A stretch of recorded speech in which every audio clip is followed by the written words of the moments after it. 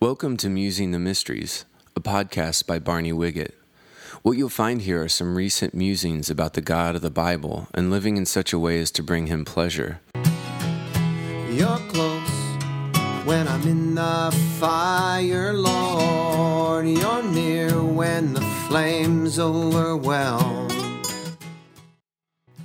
I gave this message the Sunday I returned from a terribly needed sabbatical. During the 6 months previous to my time away, our church had been through a very difficult season, one from which I barely survived as a pastor. The things that I share in this teaching were part of how the Lord restored and renewed me. I know the title sounds a little dismal, dying right, but it really isn't as dark as all that. I'm not talking about the kind of dying that's at the end of living, but the kind of dying that leads to real living right here on earth as followers of Jesus. And it's based on the experience that the two thieves that were crucified on either side of Jesus on Golgotha had, and how one of them benefited that day and the other one didn't. I hope it helps. While you're turning to Luke 23, in another place in Mark's Gospel, Jesus on the cross, the centurion, it says of the centurion that he saw how he died. Let's say that. He saw how he died. He saw how he died and said, surely this man is the Son of God. He saw how he died. I'm sure that centurion had seen a lot of people die on crosses, but he saw how Jesus died, and this one died differently. He died right. He died right in front of everybody else there, and at least that man's the centurion, had his eyes and his ears open to what was going on. He saw how he died. I want to talk about two other guys that saw how he died. Two other guys that I'm going to call them Bill and Bob. Is that okay with you, Bill and Bob? These are good Jewish names, right? Bill and Bob. We'll call them Better Bill and Bitter Bob. Okay, so Better Bill and Bitter Bob saw Jesus die. They had front row seats. They had the best seats in the house. Guys on either side of him. Thieves on the cross next to him. Saw the whole thing. Jesus died first among the three. So they saw it from beginning to end. Nobody heard all the words as well as these guys did. And I wanted to talk about these guys because it seems like one of them really saw and the other one really didn't see much. One changed and one didn't change. So let's read about it in Luke's Gospel, chapter 23, starting with verse 32. Two other men, both criminals, were led out with him to be executed. And when they came to the place called the Skull, there they crucified him along with the criminals, one on his right and the other on his left. And Jesus said, Father, forgive them, for they don't know what they're doing. Isn't that interesting? Right next to, he's got a thief on his right and thief on his left. And the first thing Jesus says, it's almost like Luke wanted to make sure that we knew that they heard these words. They heard all 7 of the words, but they heard these first, at least in Luke's account. Father, forgive them. It's not overrated, is it? Forgiveness isn't overrated. How many of you are glad that Jesus forgives you? Amen? And for they don't know what they're doing. And they divided up his clothes by casting lots. The people stood there watching, and the rulers even sneered at him, and they said, he saved others. Let him save himself if he's the Christ of God, the chosen one. The soldiers came up and mocked him, and they offered him wine vinegar and said, if you're the king of the Jews, save yourself. And there was a written notice above him which read, this is the king of the Jews. One of the criminals who hung there hurled insults at him, said him, aren't you the Christ? Save yourself and us. That's Bitter Bob. But the other criminal, who in the other gospel said started mocking him earlier, but now has changed his mind. Verse 40, but the other criminal rebuked him. Don't you fear God, he said, since you're under the same sentence? We're punished justly, for we're getting what our deeds deserve, but this man has done nothing wrong. Then he said, Jesus, remember me when you come into your kingdom. And Jesus answered him, I tell you the truth, today you'll be with me in paradise. They're both on crosses. And just here's what I want you to get here. So there's no mystery to this, okay? Are you on a cross right now? In other words, is God requiring a death from you right now? Do you know what I mean by that? Dying, in other words, dying to, I don't know, an attitude, dying to a habit, dying to a sin, dying to a dream, a vision, a relationship. Sometimes He requires crosses of us. See, I don't mean dying right in the sense of the kind of dying where it's the end of living. I'm talking about the kind of dying that leads to living right here in this world, where you die to something. The kind of dying that Paul was referring to when he said, I've been crucified with Christ. Nevertheless, I live, yet not I, but Christ lives in me. In the life which I now live in the flesh, I live by faith in the Son of God who loved me and gave himself. That's the kind of dying I'm talking about. Where in Romans 6 he says, consider yourselves dead indeed unto sin, but alive unto God. The kind of death that he said, that they that are Christ's have crucified the flesh with its affections and lusts. That's the kind of dying I'm talking about right now, okay? And both Bob and Bill began by blaming everybody else. They began that way, by blame shifting, putting their angst onto somebody else and cursing Jesus, and the people are, it's all your fault. That's how they did it all their lives, was to blame other people, and Jesus was available, so they started hassling him. It's a shame, too, because dying right for those guys that day would have meant resurrection on the other side. It did mean resurrection for Bill, but not for Bob, because Bob didn't ever really get it. You know, this was a divinely concocted crucifixion for these guys. All crucifixions are divinely concocted. He means it. See, the way to live the Christian life is not to just really buck up and try harder. It's dying so that you can have resurrection power to live the Christian life. Christian life's not hard to live. It's impossible. And you can't live it, so what he had to do to you to get you out of the way was kill you so that you could then, and I don't mean physically, I mean in this way that we choose to die to our own aspirations and die to our own great self-help abilities and so on, and consider ourselves dead indeed unto sin, but alive unto God through Jesus Christ our Lord.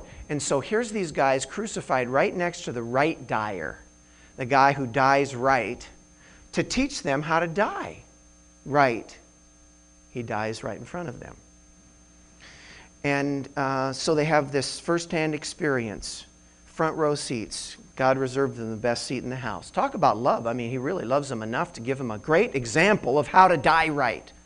He's really reaching out to these guys. God strategically planted Bill and Bob there next to him so that they would get it. Wow, there's something different about this dyer than all the other dyers I've seen. But one wasted it, and the other wasted his crucifixion. Dude, it's a bummer when you waste a crucifixion. I have wasted a bunch of my crosses. I wasted a bunch of them because I complained through it. I didn't see God's hand in it. I blamed other people. I blame shifted. It's their fault. Rather than receive the crucifixion so that I could have resurrection, I wasted a crucifixion. And that's a bummer because crucifixions are always painful, right? And so if you waste it, got to have another one. You got to do it again. So, and I'm not saying if you don't waste it, you'll never have to do it again, because it's not that way. Somebody said to me one time, when were you broken? I said, I don't know, which month are you talking about? How many times? I mean, it's not a one-time thing. Are you wasting your crucifixion? Or if you're in a place right now of being crucified? How many things did Jesus say on the cross? We do Good Friday services around these. 7. We have 7. One of them's right here in this passage. He puts it right next to telling us about the guys here, Bill and Bob. But there were a few feet away from the guy who was saying these things. I'm sure they didn't miss a word. Father, forgive them. Woman, behold your son, your mother. I thirst. my God, why have you forsaken me in these things? It is finished. With Bob, he blame shifted, and he didn't get the thing out of the crucifixion he was supposed. He wasn't broken by what he saw. He missed the resurrection as a result. You know, they tempted Jesus to cut his crucifixion short. You remember the story? Well, we read a little bit about it. Come on, if you're the Son of God, come on down off the cross.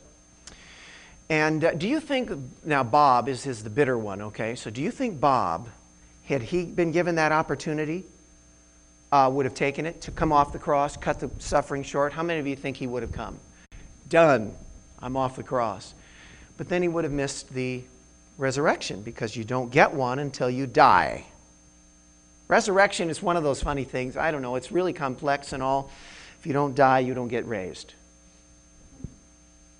And a lot of us just live with such paltry spiritual power. I'm sure there's 1,000 reasons, so don't let me give you the impression that I'm saying it's simple. I'm sure there are, well, it probably is simple. But I'm sure there are 1,000 reasons. But one of the reasons we live with such paltry spiritual power and don't have much resurrection hanging out around our lives is why? We just don't really ever finish a cross. We're always jumping off of it and blaming and getting ticked off at the people who God used to put us on the cross.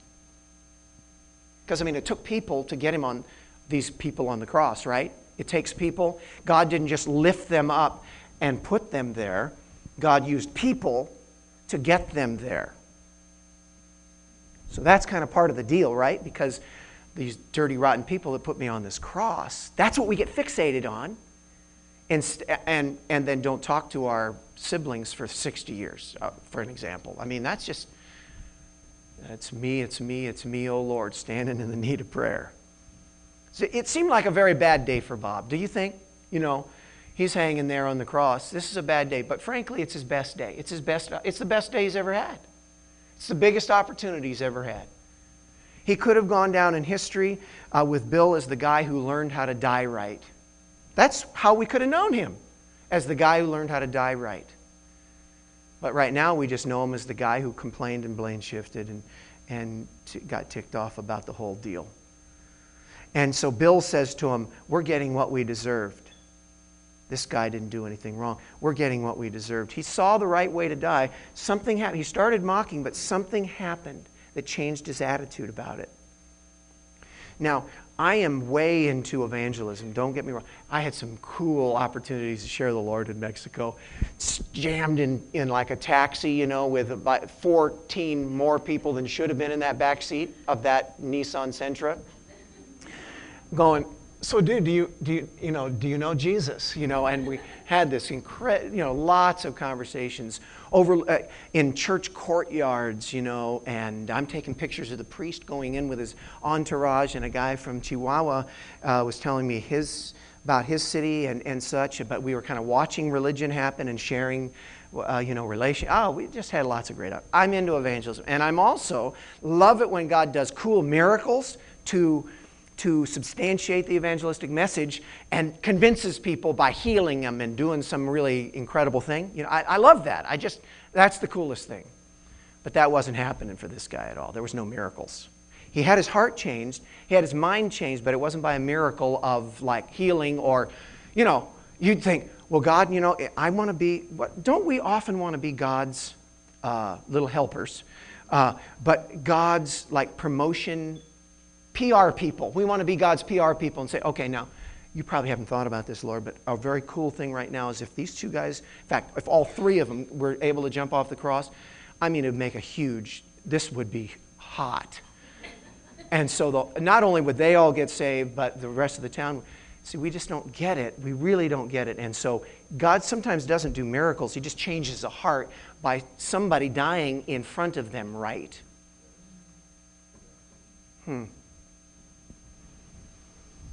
I wonder if I'd lead more people to the Lord if I just died better and if I died in front of people a little bit better. I wonder if they'd see something without, and I'm still praying for the miracles. Don't get me wrong. I'm into the power of evangelism, but sometimes the power of evangelism is just us dying right in front of people, and so then they see Jesus in us and change and get a revelation like this guy did. Bill got it. He totally did. His heart changed. And it's interesting. He says, but this man has done nothing wrong. For verse 41, this man has done nothing wrong. How does he know that? I mean, as far as we know, he never saw Jesus before. I mean, maybe he did. Grew up in the neighborhood, I don't know. But I'm thinking possibly not. How does he know he's done nothing wrong? He just watched him die right. And he figured, dude, a guy that can die like this has probably done nothing wrong. Because there was a revelation that he got by Jesus dying right in front of him. And I love his prayer. This is a great prayer. Don't you think it's a great prayer? Remember me when you come into your kingdom. First of all, kingdom. Okay, you see the picture. They're all dying on crosses. What a strange thing to say to a guy dying on a cross that he's got a kingdom. That is just the weirdest thing. I mean, he's got a tomb awaiting him, but a kingdom? How do you look at that and say you have a kingdom? Because he saw him dying right. He saw the spirit in which he died.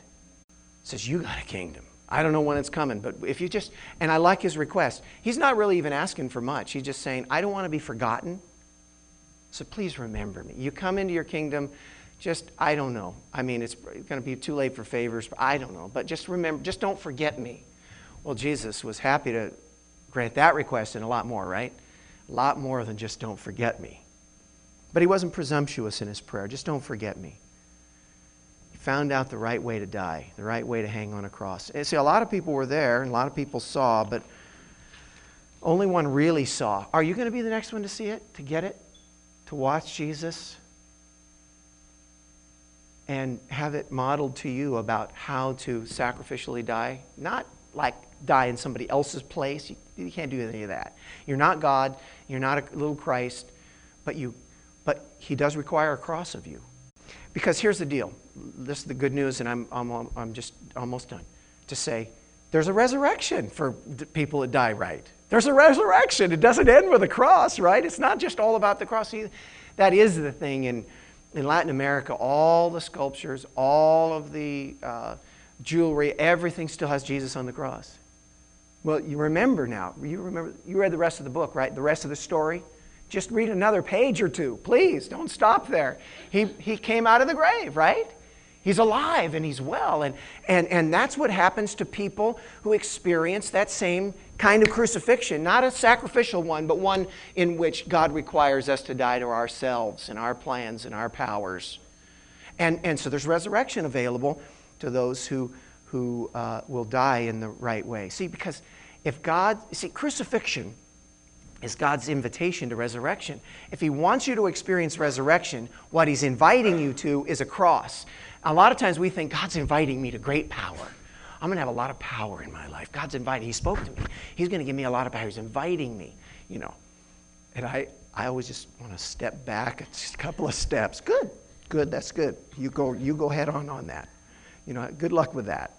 What that means is if he's inviting them to greater resurrection power, he's inviting them to a cross. There's going to be death involved. But that death leads to glorious resurrection power. Consider yourselves dead indeed unto sin, but alive unto God through Jesus Christ our Lord. See, that's how he says it. Crucifixion is kind of that portal. I've been crucified with Christ, nevertheless I live. Yet not I, but Christ lives in me, and the life which I now live in the flesh, I live by faith in the Son of God who loved me and gave himself for me. Not everybody here, God is requiring a specific kind of challenge like this, but some I think he is. I know he is with me. I'm telling you, I'm going kicking and screaming a lot of the time here. I'm not dying right very well. I've signed up for the class, though, Dying Right 101. And so I'm just in the class, and sometimes I haven't even made up my mind whether or not I'm really going to even finish the class. Do you ever do that? Sign up for a class, you go, let's just see what they require. You know what I mean? That first day, it's cool because they lay it out. I hate it when those teachers don't lay it out, what they're going to do this semester. And they're the smart ones because they're not, they're the ones that are going to trick you into a 50-page paper and, 37 finals and all the rest of that. So I've signed up for the class, the co-crucifixion class, and I'm just seeing what but I really want to finish this class. Do you? You want to sign up for the class and then finish it and let God really have his way to change you from the inside out and give you resurrection. I just don't know if there's any alternatives. You know what? I'm going to pray about it this week and search the Scripture, and if I can find another way than this way, I'm totally here next week telling you all about it, because I'm with you on this. If there's a way that we don't have to do this, I don't think we're going to find it. I don't think it's there. You're close when I'm in the fire, Lord. You're near when the flames overwhelm.